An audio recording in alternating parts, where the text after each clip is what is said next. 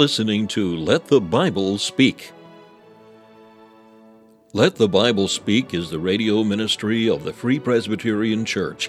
Stephen Pollock is the pastor of Free Presbyterian Church of Malvern, Pennsylvania. The church is located at the junction of 401 and Malin Road. Thank you for joining us today as Dr. Pollock opens the Word of God and lets the Bible speak. Thank you for taking the time to listen to another episode of Let the Bible Speak. It is my delight and privilege week by week to bring the Word of God to your ears, and I trust beyond your ears the Word of God will find the good ground, the good soil of a good heart. We do pray that God would use His Word week by week and encourage you. We are studying at the present time a series looking at the early chapters of the book of Revelation. This book is given to encourage the church, and in all of the chapters we see Christ. We see Christ as the means whereby the church can be encouraged, because understanding our Lord, our Saviour, and His role in this world will help us greatly going forward. Today we're looking at Revelation chapter 5, and we will see the importance of Christ's role as the one who has the power and the authority to execute God's purposes for this world. May God be pleased to bless His Word, and let me pray with you to that end. Eternal God, we thank you for this time together, and we pray that you'd bless the Word of God to every listener. We pray that they would have a sight of Christ. We pray their hearts would be warmed and that their love for Christ would increase. Pray that this message would encourage the church for the glory of Christ. Amen. We'll turn tonight to Revelation chapter 5. And we'll read the first 7 verses of this chapter, Revelation chapter 5, reading down to the end of verse number 7. And I saw in the right hand of him that sat on the throne a book written within and on the backside, sealed with 7 seals. And I saw a strong angel proclaiming with a loud voice, Who is worthy to open the book and to loose the seals thereof? And no man in heaven, nor in earth, neither under the earth, was able to open the book, neither to look thereon. And I wept much, because no man was found worthy to open and to read the book, neither to look thereon. And one of the elders saith unto me, Weep not, behold, the Lion of the tribe of Judah, the root of David, hath prevailed to open the book and to loose the 7 seals thereof. And I beheld, and lo, in the midst of the throne, and of the 4 beasts, and in the midst of the elders, stood a lamb, as it had been slain, having 7 horns and 7 eyes, which are the 7 spirits of God, sent forth into all the earth. And he came, and took the book out of the right hand of him that sat on the throne. Amen. May God please to bless and encourage us in His precious word tonight. The book of Revelation, as we've noticed over these last weeks, contains words from Christ by the Spirit to John to suffering churches. These are words intended to encourage churches that are suffering persecution for their allegiance to Christ Jesus. And keeping that in mind should encourage us when we think of verse number 1 of chapter 4, where John is brought into heaven, and the Lord says to him, I will show thee things which must be hereafter. And the Lord is going to show John things that are to come, things that are intended to encourage John and to encourage the suffering church. The things to come are things that will flow from the throne of God. We noticed in chapter 4, the whole theme of that chapter is the majesty and the mercy of God in executing His sovereign will. He sits on the throne in majesty to execute mercy. And so the things that are to come are things that are couched in mercy. Lo, there are many things that are things of judgment and condemnation. Yet still, it is the mercy of God operating as He executes the future for the glory of His name. For thou hast created all things, and for thy pleasure they are and were created. Verse 11 of chapter 4. And so when we enter chapter 5, well, we're still awaiting the sight of these things that are to come. We haven't been told yet. We've been told, chapter 1, John is going to tell us he's going to be shown things that are to come. And yet all through chapter 4, there's no new revelation regarding the things that are to come, where we've been shown the throne. And so you've got to keep in mind, well, there are things yet to come, and yet you get to chapter 5, and there's not some new thing put into the picture now. And that new thing, of course, verse number 1, is a book. A book written within, and on the backside sealed with 7 seals. And of course, we must remember that we are reading visions here. God has no body. He has no right hand. Literally, in that sense, all of this is symbolic. And all of it is profoundly significant. The book, likely referencing a scroll of some form, a rolled parchment. It's interesting, going back into some of the secular history, there are records that these scrolls could be dozens of feet long, rolled together, but dozens of feet long, perhaps, and there's some record, perhaps even over 100 feet in some cases. These are huge rolls of parchment or some other paper. Listen to one authority. It says this: when rolled up, the writing was hidden inside, and the scroll was sealed to keep it from being opened. The seals were either wax or clay, which is put on soft or wet, imprinted with a signet ring, and then left to harden or dry. Thus secured, the scroll could not and would not be opened up accidentally. Its contents were such that only a particular person with due authority would have the right to open it. They'd be worthy to open the seals. The fact that the scroll, this writer continues, the fact that the scroll in God's hand is sealed with 7 seals means that the contents are matters of great importance, and the scroll can be opened and read only by someone authorized or qualified to do so.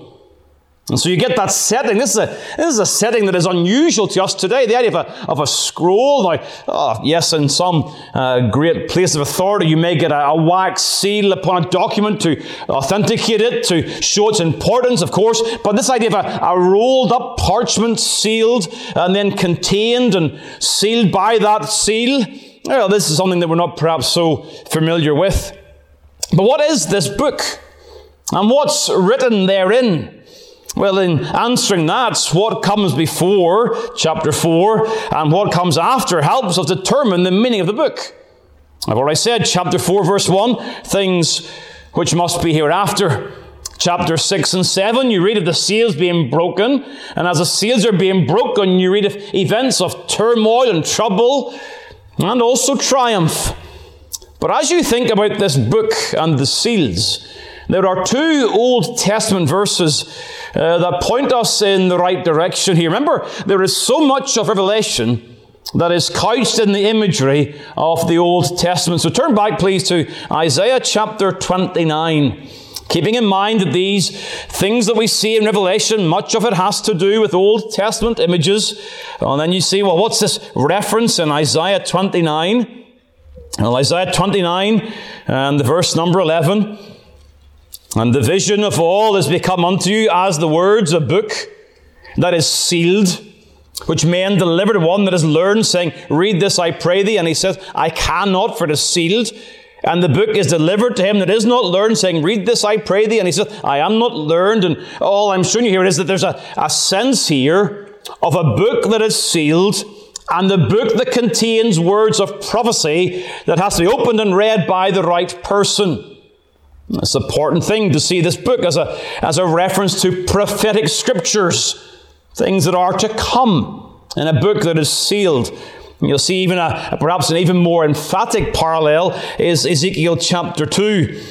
You go through Isaiah, Jeremiah, Ezekiel, you get Ezekiel chapter 2, and you'll see there in the verse number 9, it says here, and when I looked, behold, an hand was sent unto me, and lo, a roll of a book was therein, and he spread it before me. And listen, and it was written within and without. So I'm not suggesting the Isaiah reference is the same as the Ezekiel one. I'm just showing you some of these Old Testament pictures. A sealed prophecy in Isaiah, and here a book written within and without. And what's it say? Well, within there was written lamentations and mourning and woe. And you know, Ezekiel goes on in chapter 3, and he has to eat the book, and it's sweet, and yet it fills the bowels, and you get the pictures of this mixture of sweetness and sourness in the book of prophecy. And so when you get to Revelation chapter 5 and you know your Old Testament and you read of a book that is written within and on the backside sealed with 7 seals, you go back to Isaiah, you go back to Ezekiel, and you understand this book is a book of prophecies. Prophecies that are sealed.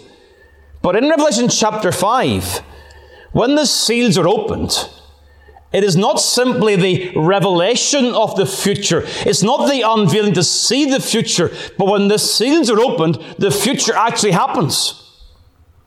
So in the words of prophecy, attached to the revelation is actually the very fulfillment of the prophecies, that they come to pass when the seals are opened. Hendrickson says this. The meaning is this. The closed scroll indicates the plan of God, and here's the 2 things, unrevealed one and unexecuted. That's the second aspect. So back in the Old Testament, you get this idea of words that are contained, but now in Revelation, you get the thought that when the seals are broken, the events actually occur. He says this, if that scroll remains sealed, God's purposes are not realized. His plan is not carried out. To open that scroll by breaking the seals means not merely to reveal, but to carry out God's plan. So therefore, this book, this scroll, contains the ongoing plan and purpose of God. Plans for judgment over in chapter 6 and the verse number 12 and following. There's the 6th seal is opened and there's judgment comes upon the world. There's a judgment scene within these seals. But alongside that, when you get to chapter 7, you have the events, the accounts of people being gathered together, the 144,000 being gathered together, the great multitude which no man can number. You see the fulfillment and the finality of the word redemption. So the seals contains ongoing judgment, but also the plans of God for the finality of redemption in our glorified state. All of this within the seals contained within this book. And so with that in mind, let's note first of all tonight some of the implications from the vision of the scroll. First of all, this scroll is sealed. It's not yet opened, not yet revealed, not yet executed. Now here we must be careful. John is seeing a vision likely in around AD 90. But here his vision takes him backwards about 60 years. And in his vision, looking now into the past, the question is asked by the strong angel, who is worthy to open the book and to loose the seals thereof. Remember, we saw that in the seals. The sealed scroll had to be opened by a worthy person, the right person. Well, we will see in future studies that Christ is worthy. He has overcome through his death. He is worthy to take the scroll and to open the seals thereof. But for now, as John sees the vision, the seals are closed. The book is not yet opened. But as we read it now, well, Christ is worthy. And Christ has taken the scroll and opened the seals thereof. So this is a revelation of things that are taking place in our time, as well as things that are yet to come. It reminds us of the relevance of this. John's vision is relevant to the first century Christians, because Christ at the time has already taken the scroll. John's just seeing, he's seeing it back in time, if you like. He's getting to feel the experience of the necessity of a worthy man. That's a very important thing for the Christian to come to see the necessity of the right man. Christ, the right man, to execute the plan and purpose of God. So John's going to see that, but it's sealed, and yet now we know these things are coming to pass. Secondly, note where it is situated.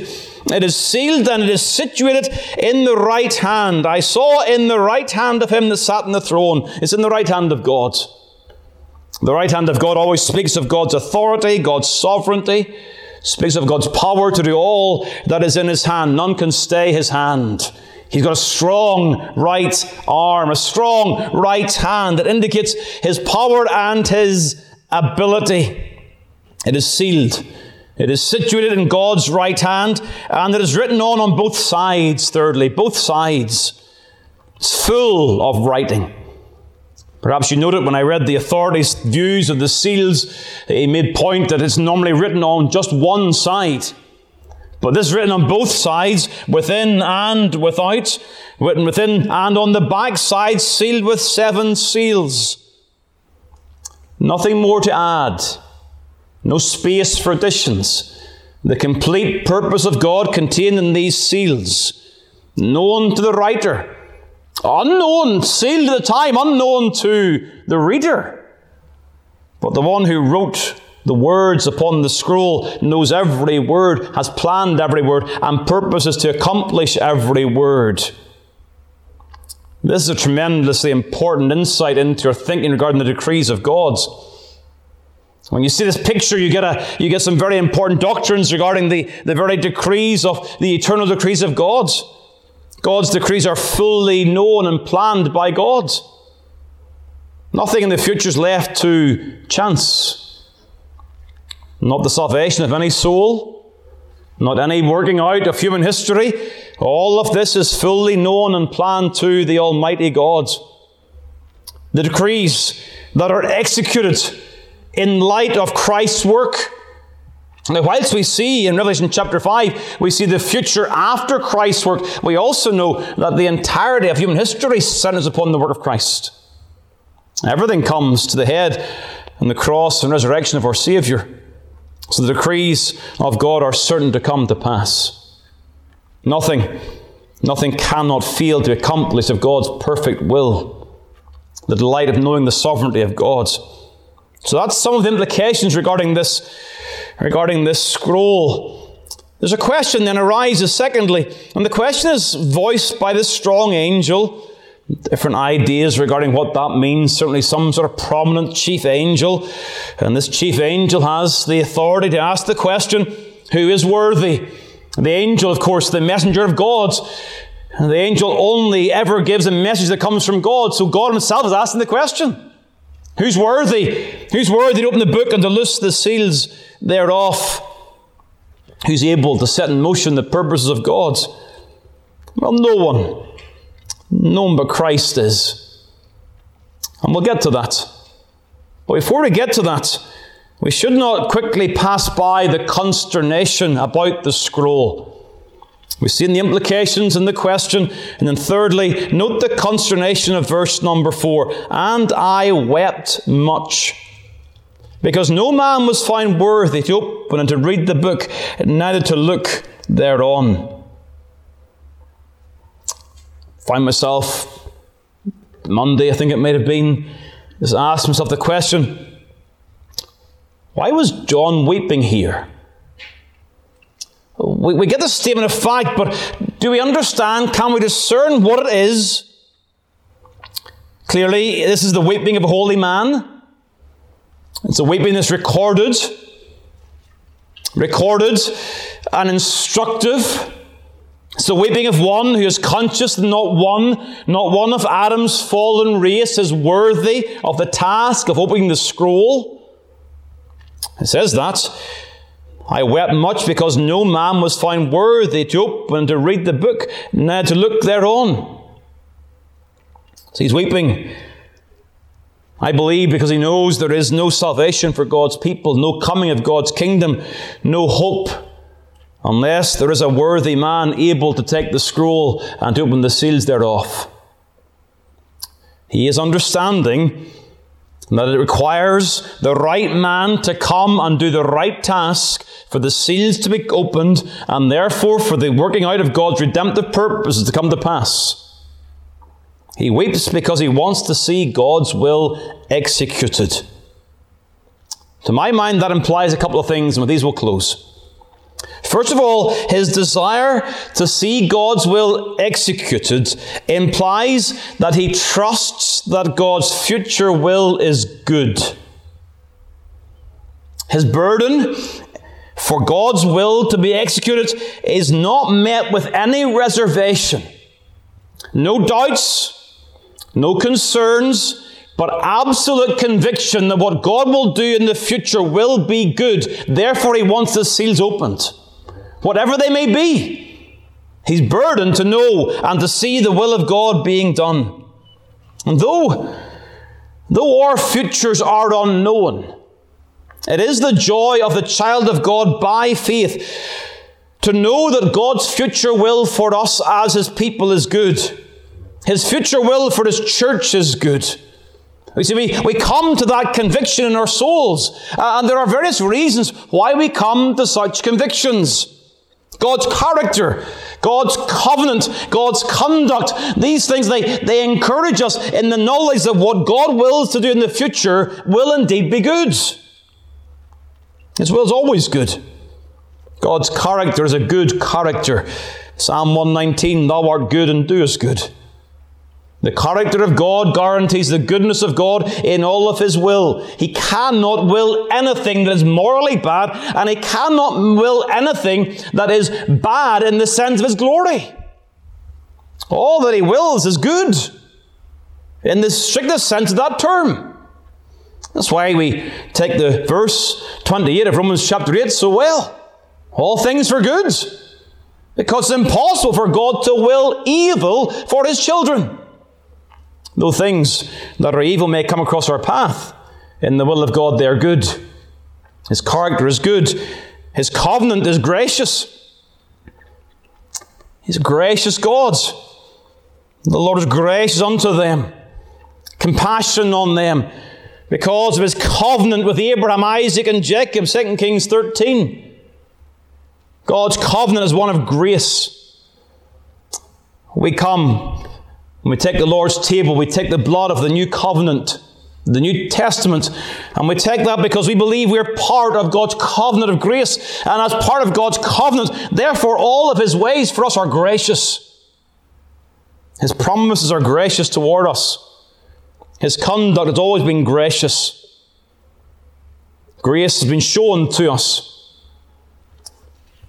Born in such a place, at such a time, given the grace at one point in our lives of the Word of God, the gift of the Spirit of God, opening our hearts, showing us Christ, the gift of faith and repentance, the ability to see Christ being glorious. All of God's conduct to us has been good and gracious to this point, and we have no reason to doubt its future.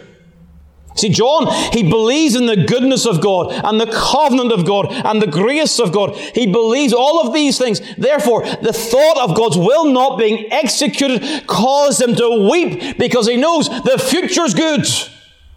And that should be our conviction. The hand of God is upon all them for good that seek him, said Ezra in Ezra chapter 8. Whenever John weeps, it implies that he trusts that God's future will is good. And secondly, when he weeps, it shows us that a godly man lives hoping and longing for God's redemptive purposes to be fulfilled. That's how a godly man lives. Lives praying, Thy will be done. Thy kingdom come. The burden for God's kingdom to be established. You see, we read this looking back 2,000 years back in time, and we know that Christ has shown himself worthy. The seals are broken, or yet to be broken, depends on your thoughts and some of those things. But we live in a day and an age, we still live in a day when it's all not yet come to pass. It's not finished yet. We live in the now and the not yet. And individually we feel that. Individually, I want the fulfillment of God's purpose in my life. He's promised that having begun a good work in me, he'll perform it. But it's not finished yet. I still feel the weakness of the flesh. We saw that last week. The impairment of my devotional life. The inability to really walk with God as I desire. I feel that. You feel that. We want the future purposes of God to be fulfilled. So we would weep with John at the thought that would not come to pass. We understand that sin remains and we hate it. So individually we want the purpose of God to be fulfilled. Ecclesiologically, if I can use that term, regarding the church, we want the will of God to be completely fulfilled. We long to see thy churches filled with all thy chosen race. We long for that day when all the redeemed of God are together around the throne. We want all the seals broken and the multitude gathered together around the throne. That's our burden. That's why we pray, isn't it? We're praying for the kingdom to come. We pray for the church to be fully cleansed, every hypocrite removed, and every saint perfected. We have that burden ecclesiologically for the fulfillment of Christ's kingdom. We have the burden globally. The burden that creation itself is groaning. We have the burden as we join with creation in its groaning. We want to see Christ return and all things made right, all things made new. I think John's weeping here gives us an insight into the heart of the man of God who longs and hopes for God's redemptive purposes to be fulfilled. And when we come to pray privately or corporately, we are praying in that regard. We're praying the scroll is in Christ's hands. May all of God's will be executed. It is good, it is for His glory, and may He do His will. And may we be content as we see His will being done in us and through us and around us.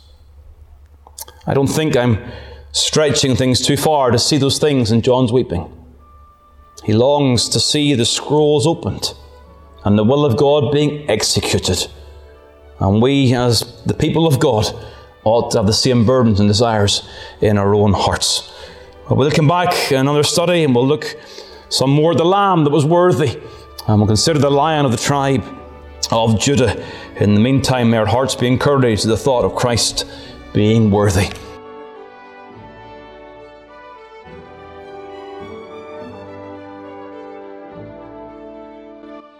Thank you for taking the time to listen to this episode of Let the Bible Speak from Malvern Free Presbyterian Church. If you'd like more information about the gospel or the church, please call 610-993-3170 or email malvernfpc@yahoo.com. We extend an invitation to all to join us as we worship the Lord each week. You will be made very welcome. The church is situated at 80 Malin Road, Malvern, Pennsylvania, at the junction of 401 and Malin Road. We meet for worship on the Lord's Day at 11 a.m. and 6 p.m. A Bible study and prayer meeting is also held on Wednesday evening at 7 p.m. We preach Christ crucified.